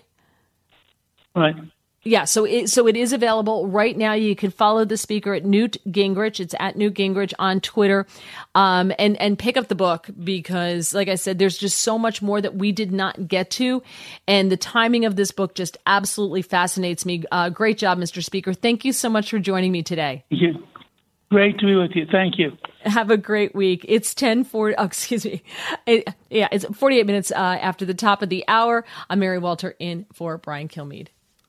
You're with Brian Kilmeade. From the Fox News Podcasts Network, download and listen to The Untold Story with Martha McCallum. The host of The Story on Fox News Channel sits down with major newsmakers each week to get their untold story. Subscribe and listen now by going to foxnewspodcasts.com. From his mouth to your ears, it's Brian Kilmeade. So you heard what the former speaker, Newt Gingrich had to say about where we are going as a culture. I'd love to get your thoughts on that. If you want to chime in, 866-408-7669. And where do we go? If Trump doesn't win, what happens to this zaniness? They're taking down the statue of Teddy Roosevelt FDR, outside of the library in New York. It's a Roosevelt statue, the Museum of Natural History. They're taking it down. Because it's demeaning and it's this and that's offensive because people are upset and they're afraid and they're offended. So if the mob is offended, they just take stuff down now. I guess if they don't like the color of your home, they can just burn it down because we're offended by your house. where are we going with this? It's crazy. Tony in Lakeland, Florida. Tony, thank you for joining me here on the Brian Kilmeade Show. How are you? Doing great, Mary, and thanks for your good work. Mary, to frame my comments, I'm a political independent in an ethnically mixed marriage. I was raised by highly educated legal immigrant parents, and they taught the family logic and the evils of communism and socialism. We're also trade publishers, so we follow the news carefully. We fact-check topics impacting America and our industry. So that said, I think the 2020 election could be a historic win for the president and the GOP, but it could also be lost. And what I'm going to be referring to in part is this Trump rally, because it should be a wake-up call. Newt's comments were quite right. The history of the left and the Cultural Revolution absolutely is critical in this. So the left and the media allies, for the last few years, they've used every fear tactic, every negative thing they can throw at the president and his supporters. The Wuhan virus and the what's happening in the streets, that should be framed against authentic history like the Hong Kong flu and the civil unrest in 68 through 69. Yep. You know the black professor Carol Swain and Indian immigrant Dinesh D'Souza. They've done a good job, I think, of connecting the dots of the true history of the Democratic Party, the KKK, slavery and racism. And they, among others, have said, hey, the big lie is at work. And that's one of the things that I think people need to hear, not just fake news, the big lie. So LBJ, he was a true racist, and he manipulated black voters, God help his soul, through the failed Great Society programs, and he took them away from traditionally GOP voters into Democratic voters, and that has to be part of what's exposed. The other thing I think that needs to be exposed, Mary, is that when you follow the money trail, it's not just George Soros that's funding these leftist groups. Warren Buffett, Bill Gates, and a whole string of these top billionaires, they've been using dark money channel methods for years to funnel these guys. IPS reported just a couple of weeks ago that they collectively have earned, these top billionaires, over $500 billion during the pandemic. What's bad for the country is good for them. And so as the president and Senator Bernie Sanders and Liz Warren have all ironically said, the system, it is rigged. So you've got President Trump and his administration. I think they have to hammer at these root issues, and he's generally good at doing that. So I think what has to happen is accurate history. There has to be antitrust action, which Bill Barr mentioned yesterday with Maria Bartiromo, and there has to be a truly equal application of the laws. And if that happens, then I think that President Trump and pro-Trump GOP candidates could have a historic win. But if the Democrats and their media allies, if they get to frame these issues, then they're going to make the president into a racist. They're going to say he mishandled the China virus. And I'm sorry to say the president could lose, but I really believe, Mary, that I think if they just hammer at this history, they can Tony, win. we're running out of time. I'm sorry to cut you off, but we're running out of time. We're up against the clock. You made some excellent points. And see, that's what I love. I don't care if you agree with me or not. If you're informed and you know your stuff, I think it's great, and it's a great conversation. So thank you for a fantastic conversation there, Tony. Mary Walter in for Brian Kilmeade. From the Fox News Podcasts Network. Download and listen to The One with Craig Gutfeld, the co-host of The Five, like you've never heard him before. You know him, you love him, you want to be like him. Subscribe and listen now by going to foxnewspodcasts.com. Hey, good morning. Yeah, I get to sit in the seat for Brian again today. Very excited to do so. And we're going to start off here with Carol Markowitz. Carol is a columnist for the New York Post. Find her at Carol, Karol on Twitter. How is that for an amazing Twitter handle? Carol Markowitz, thank you for joining us. Hi, Mary. Thank you so much for having me. Yeah, boy, how did you nail that as your Twitter handle right away? That's pretty good. Early. I was going to say, you sure did. You know, you talk about the cancel crew will come for you someday. You wrote a piece about this in the New York Post. I take issue with calling it cancel culture, and I'll tell you why. Yeah. And I know it's easy to say, and it sounds great because it rhymes. You know, you got to get the alliteration going. It's not. It's putting a bow on fascism. It's right. You're absolutely right. Yeah. It's fascism. It's not cancel culture. No, I don't care if you call yourself Antifa because you're against fascism. You are a fascist. You can call yourself Santa Claus for all I care. It doesn't make you Santa Claus. Right, absolutely. I've come to that same conclusion that cancel culture title is just a little too cute and a little too innocent for what's really happening, and that's destroying the livelihoods of people whose opinions you don't like. And I think we've gotten to the point where it absolutely is fascist and it absolutely is a targeted harassment that we all need to take very, very seriously and not think of it as a cute online phenomenon. And it's so bad. Aladdin, the movie Aladdin was remade with Will Smith in 2019. And Sky Broadcasting, which is owned by, I think, Comcast in Britain, they have a trigger warning on Aladdin because it's negative, it contains outdated attitudes. It's 13 months old. How did that happen? I didn't hear about that. Wow. It's a baker's dozen of months. They say that. But what's the outdated attitude in it?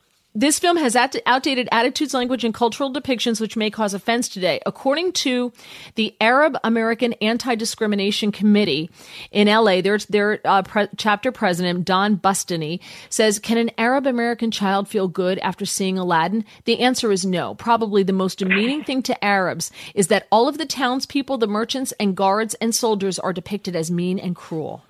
I was born in the Soviet Union. Let me tell you about Russian depictions in the media. Yes. It hasn't been that great. And in the 80s, when the Cold War was raging, it was not the best time to be, a little kid from Russia in America. But listen, that's just how it goes. And it's not a big deal. And, the fact that we are already attacking a film that's so new and just came out is a real problem for our culture and culture worldwide, really. It is, and we were just speaking with a former Speaker of the House, Newt Gingrich, and he was talking about this as well, and how basically the same attitude that you have here, that eventually they come for you. They're eventually going to come for you. And I asked him the question, I don't understand why the media is complicit in this. I understand they're all a bunch of liberals. They're all a bunch of big lefties. And I get that. So they're supporting this, is it a lack of history on their part that they don't see where this leads? The Taliban had a cultural revolution in my lifetime. Mao had a cultural revolution not that long ago. Mm-hmm. How are they ignorant, or do they just think that this cultural revolution, they're going to be the exception to the rule? Sure, they're going to be who the lion eats last. I really do think that there's a fear component. There have been many instances at this point where somebody stood up for somebody else, like Norm Macdonald stood up for Louis C.K. and got his special canceled because he said that Louis C.K. maybe was getting punished too harshly. So there have been instances at this point where you don't even have to be the person targeted. You could be tangentially related. In my column today, I talk about the stepmother of the police officer in Atlanta who has been fired from her job when, she obviously has nothing to do with the Rayshard Brooks killing. And then there's other examples like the LA Galaxy player who's been fired for his wife's social media accounts. I mean, it's very Soviet. It's very scary. And I think people really are either too scared to speak up or they're just not taking it seriously enough. And what I say in the column is regular people are going to have to say no. There's going to have to be a point where somebody tries to fire somebody from some company and the company will say, no, this person's a good person. We know them. We stand behind them. No, we're not firing them. And that's how this is going to end, because these public figures are weak and afraid, and they're not going to do anything to protect anybody else. So at what point, they're coming for a Will Smith movie now. So now Will Smith, my hunch is pretty good that he's going to keep his mouth shut and isn't going to say anything because he doesn't want to be eaten next, right? So they're complicit. So is this white America, conservative America's fault that this is happening? No, I definitely not. In fact, one of the things that I have been saying throughout the years is that this is mostly a left-on-left phenomenon. Mostly leftists come for other leftists who aren't perfect, who don't fit the exact correct mold.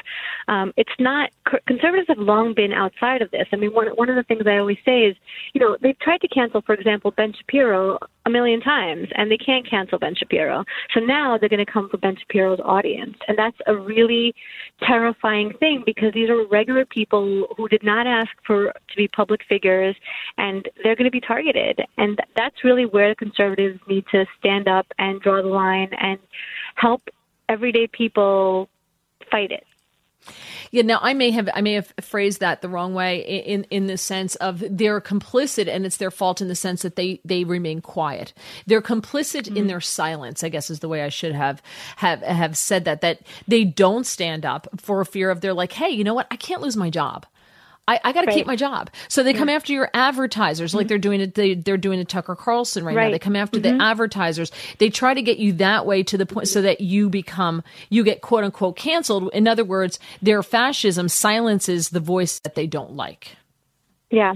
I heard somebody describe it as, I don't like your opinion, so you can't eat. And I think that the conservatives drew that kind of picture for other people, like they're literally telling people that they can't work, they can't survive because their opinions are wrong. I think it would resonate more with the average American. I just think a lot of people think it won't happen to them. I think that they think that they're so protected in whatever their life is, but it's a concern, and I think all Americans need to be worried about it. It doesn't matter if you're on the left or you're on the right. An example that I use in the column also is a woman went to a Washington Post cartoonist Halloween party in blackface, and she's a liberal. She was making fun of Megyn Kelly, which is absurd.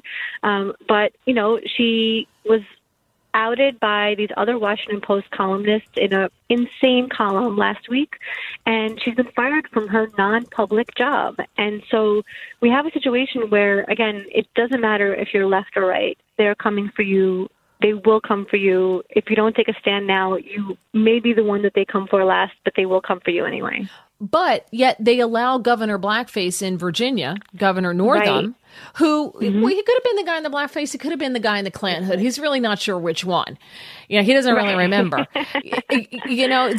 But they let him stand, and they let him maintain his job, and they ignored him. So they don't always come for the left. I think it's the luck of the draw and how important you are to the cause. If you are, for whatever reason, Governor Northam was important to them, and they let him slide, and he got a free pass. I don't think that's exactly it. I really think it's your reaction. I think it's how you handle it. So what I've long said is conservatives, when they're like, you're canceled, you could just be like, well, no, I'm not canceled, and that's it. Like, what are you going to do? I'm not canceled. I'm still here. I'm still talking. I'm still going to push my opinions.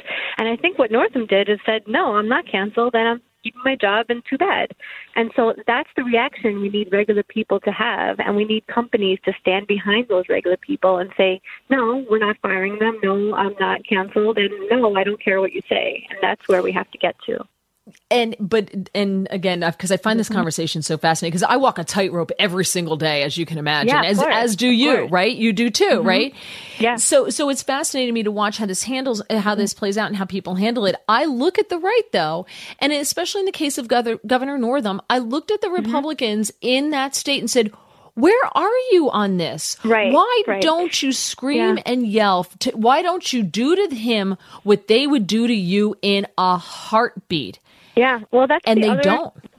That's the other method of handling this. So, my idea is just to stand up and say, no, I'm not canceled and I'm not taking your abuse. But the other path that we can absolutely take, and Jesse Kelly on Twitter is all over this right now, is trying to cancel liberal institutions and liberal people for their misdeeds. I mean, right now, Jesse Kelly has this whole cancel Yale thing where, the person that Yale is named after was a slave trader. So why do they get to keep their name while we're losing Thomas Jefferson statues? And I think that that's definitely a path. I don't know. I'm not sure who supports that and who supports the version of just standing up and saying no. But Yale losing its name would be catastrophic for the institution. And if they do that, it'd be a giant win, right, for conservatives, for the anti-cancel people. Yeah, I like that idea. I pulled that with some people. I said the Democrat Party, if you want to get rid of anything that could be offensive, because they infantilize minorities, that they can't handle walking past a statue, that they're somehow traumatized by walking past a statue. They're so fragile, that they need the left to pave the way for them and coddle them so that they're not hurt by the big mean statue. And I went after somebody and I said, well, if you really believe this, then you really should probably get rid of the entire Democrat Party, because all of the statues you're tearing down are statues of Democrats. And all of, Nancy Pelosi had the pictures of 4 former speakers who were Confederates. They were all Democrats. All 4 of them were Democrats. So if you really want to rid the country of the number one symbol of the Confederacy and of people who were pro-slavery, it's the entire Democrat Party.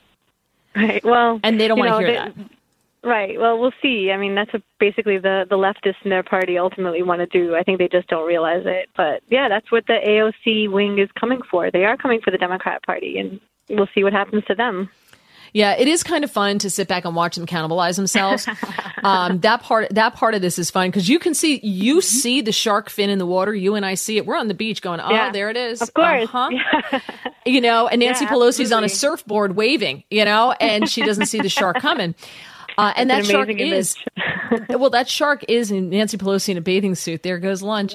But all joking aside, AOC is that shark in the water. And Nancy Pelosi How do they not see that? I love that analogy. I love the Nancy Pelosi on the surfboard waving. Feel free to use it anytime. Thank you. But she coddles her and she allows her and she gives her free reign. And from day one, she allowed AOC to sit with protesters in her office. And I'm thinking to myself, what are you doing? What are you this is a child. You need to treat, she's a freshman. Why are you not disciplining this child? And this is what happens when parents don't discipline kids. They run wild, and the next thing you know, they're living in your basement and they're using your credit card to order stuff off Amazon. Right. And I have to keep coming back to this point also, is I don't think the majority of Americans are into any of this. I don't think that the majority of Americans are loving people getting canceled for the wrong opinion, or statues of Thomas Jefferson, or, Theodore Roosevelt being torn down. I think that we're in the middle of a pandemic still. We were inside our homes for this whole time. People are just getting out. They don't want to deal with any of this heavy stuff. So the left is really taking advantage of this moment in history to push through what they want. But when people wake up, I just feel like they're not going to find that they're going to enjoy what this leftist people are doing to their country. And I'm waiting for that moment. Yeah, so am I. But as I said to the speaker, I have a crystal ball, and the pandemic ends on November 4th. Just a hunch that I have, depending on who wins. If Trump wins, then the whole country is going to be burned down. But if Joe Biden, if Sleepy Joe gets in, the pandemic ends on November 4th. You can follow Carol at Carol Karol on Twitter. I just did it. Go do it. The article is "The Cancel Crew Will Come for You Someday Soon." It's in the New York Post. Carol Markowitz, thank you so much for joining me. Thank you so much, Mary. Thank you. All right, your call's coming up, 866-408-7669. I have so many things that are being changed. People wanting to change the name of cities now. I'm sure Washington State will have to be renamed. Washington, D.C. will have to be renamed, which I'm sure they're fine with that. But on and on. Street names being changed in some communities because they harken back to the Confederacy. It's crazy. And we're going to talk about it coming up. 866-408-7669. Mary Walter in for Brian Kilmeade. This is the Brian Kilmeade Show. It's the Hammer Time Podcast. Fox News Channel's Bill Hemmer takes you one-on-one with engaging personalities covering the critical issues of the day. Find Hammer Time now by going to foxnewspodcasts.com. America's listening to Fox News. A talk show that's real. This is the Brian Kilmeade Show.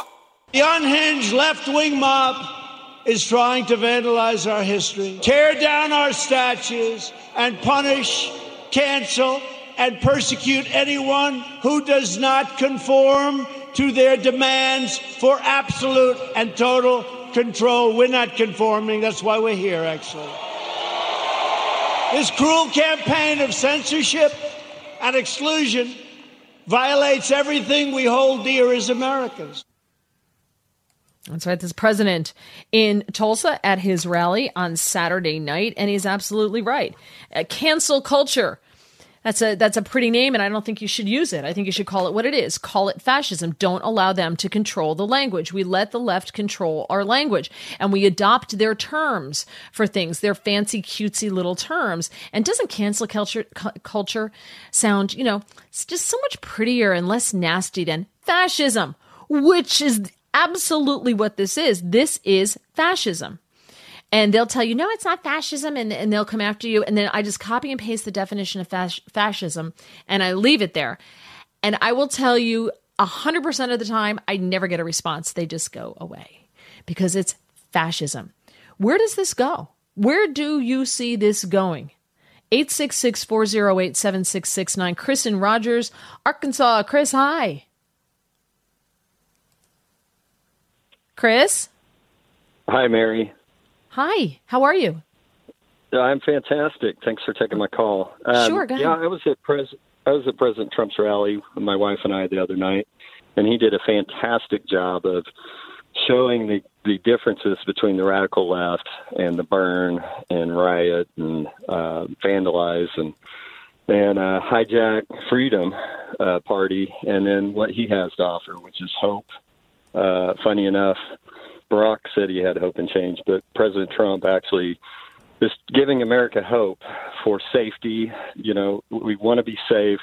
We want to be able to work hard, prosper, and those are the things he's about, and that's what he's doing a great job of driving home, I think.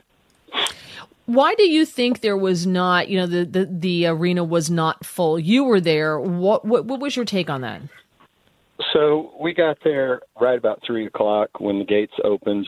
There was a big perimeter around the whole BOK with two gates. 30 seconds. We went to the closest gate. Protesters kind of mobbed it and closed that gate down. So we had to go all the way around to the other gate. Then we managed to get in, and then they had to close that gate later too. So that's okay. We got to run. That's what I wanted to know. But Chris, thank you. I thought it was due to protesters, and people, you get mixed messages on that one. Thank you so much. And I'm so jealous you got to go to a Trump rally. More coming up on the Brian Kilmeade Show.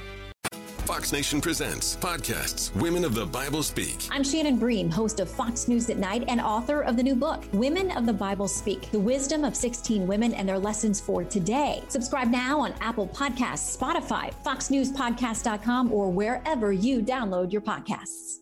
Giving you everything you need to know. It's Brian Kilmeade. I also think about how there aren't any other statues depicting those who were oppressed by people like Junipero Serra and the missions. And so I'm not sad. The country is not ready to admit to a lot of things that has happened. And I think the people now are saying that if you won't do it, we'll do it. I don't necessarily prescribe to that thought pattern, but we'll be back. I'm not mad at it. I think it's wrong. Why? For what? What are you accomplishing? What do you're destroying things that don't belong to you.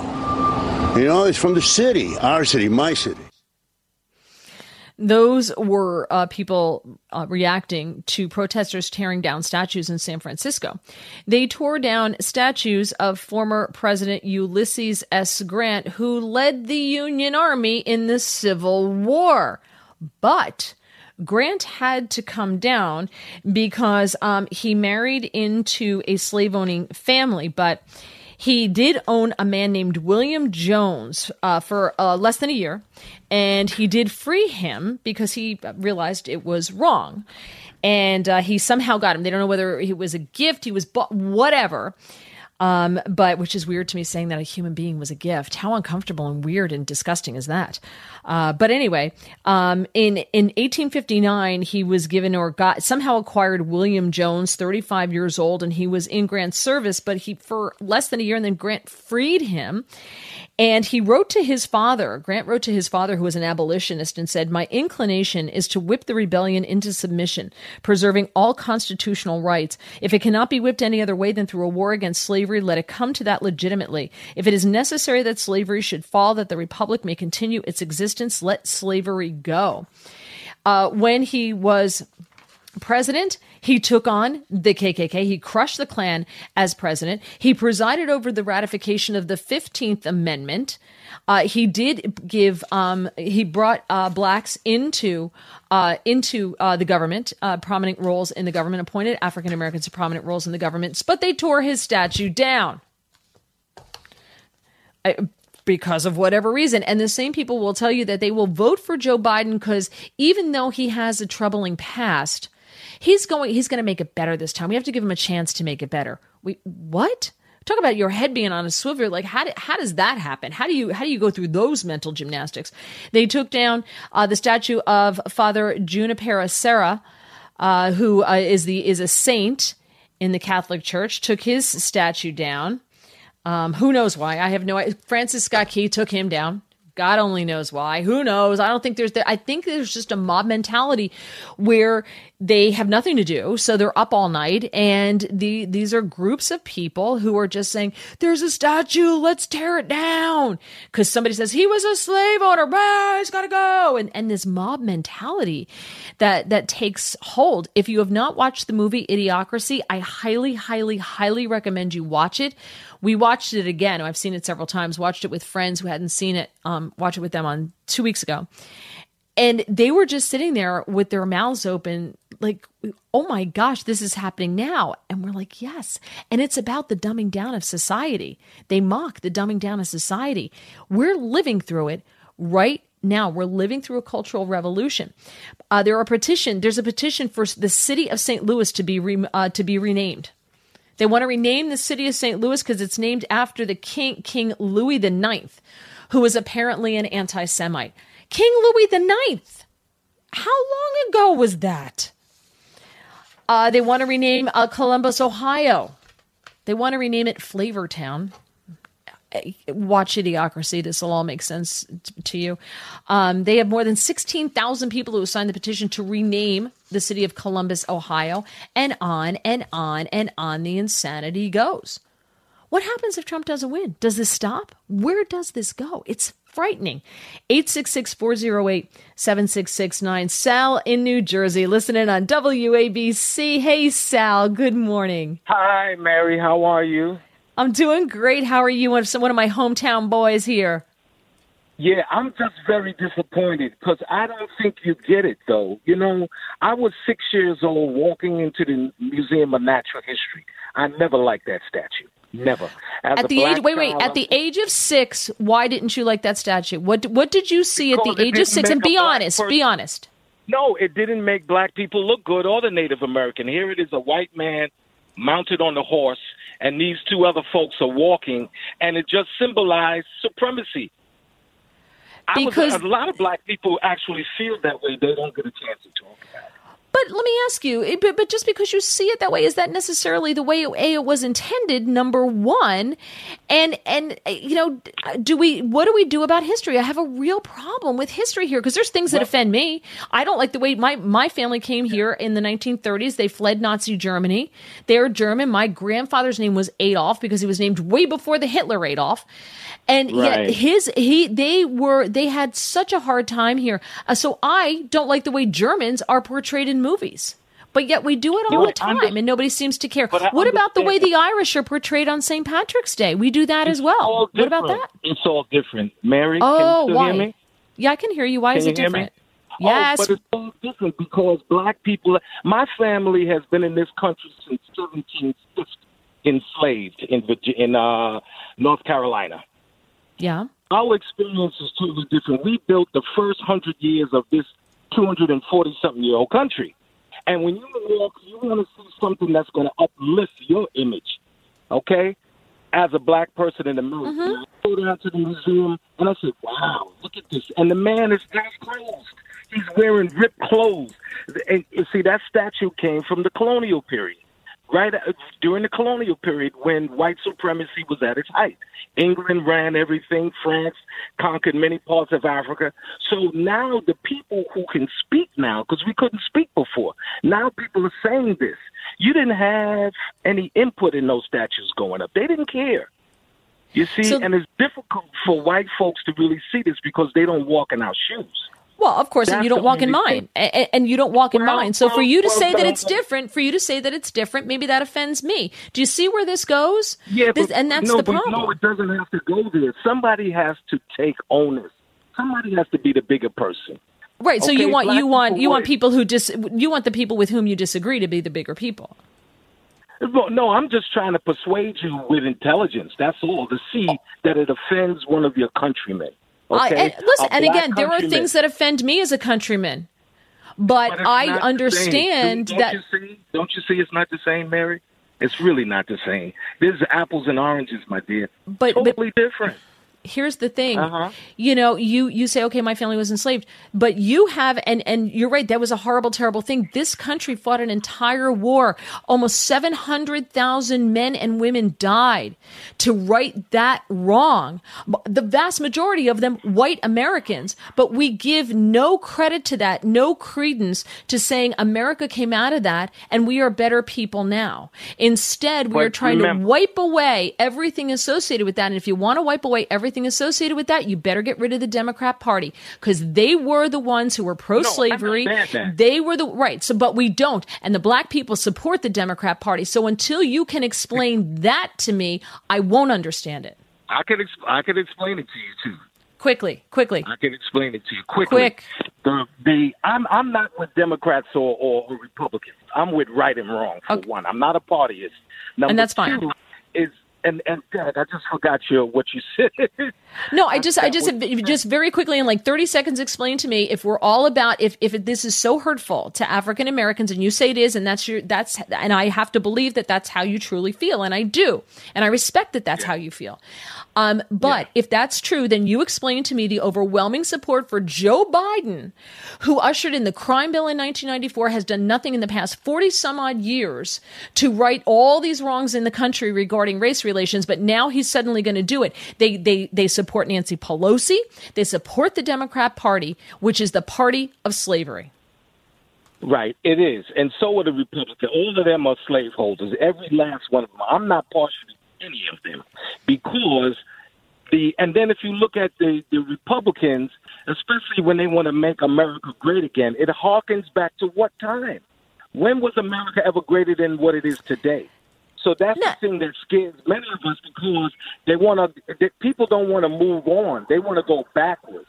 We are trying to go forward. America is better today than it's ever been. Let's make America greater. So let me ask you, do you support Joe Biden? You know what? I'm going to tell you. I'm going to have to because it's the lesser. So now I'm done. Now I'm done because you support when you say when was America ever great? I want to go back to the 1950s when the black people in this country had on average a higher income than they do now. When black families were whole. When you didn't have more than 70% of black children being born into a home without a father. When they had a better chance at moving up in the country. Now, I understand there were other things going on, but who was keeping them out of white schools? Democrats. That's who was keeping them out of white schools, not Republicans, Democrats. Who filibustered the Civil Rights Bill of 1960 and 1964? Democrats. So if you're going to sit here and tell me you support Joe Biden, I have to move on because that's exactly what I'm talking about. I don't blanketly support him. I don't. But you will vote for him. Is that if I'm going to vote, I'd rather vote for him than Trump. But Trump brought you, and that doesn't make sense. Trump brought you the lowest unemployment numbers in the African community in history. He brought crime reform. He brought the crime reform bill that brought how many black people who out of prison who were serving longer sentences than white people. Trump did that. Joe Biden put them in prison. So if you look at this, Sal, we got to run. But if you look at the facts. And you sit there and tell me, oh, yeah, well, I got to vote for Joe Biden because I can't vote for Trump. I'm sorry, but I just don't see that and I don't understand it. And if you're going to vote for the party of racism, I got to walk away because I don't understand it. Don't get it. Very quickly, let's go. You know what? I'll tell you what. Ryan, hang on. I'll talk to you next. I just want to get some time here because I'd have to cut you short because it took up a lot of time there with Sal. Your call's coming up on the Brian Kilmeade Show. I'm going to sit on WABC, on the Brian Kilmeade Show on WABC.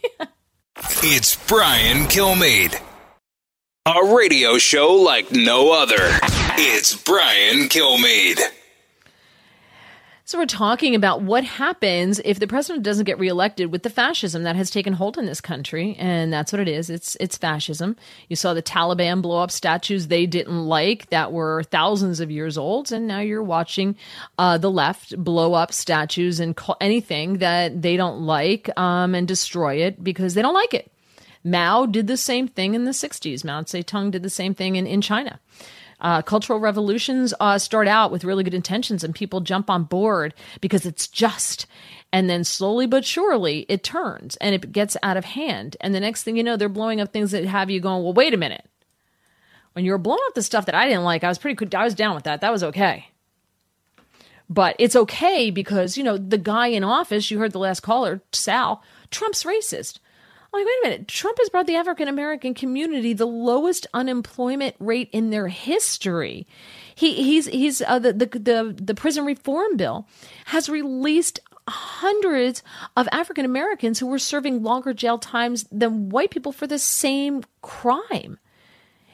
And that's racist? I'm sorry. How does that? So you have to vote for Joe Biden, who's done nothing for you for the last 40 some odd years he's been in office?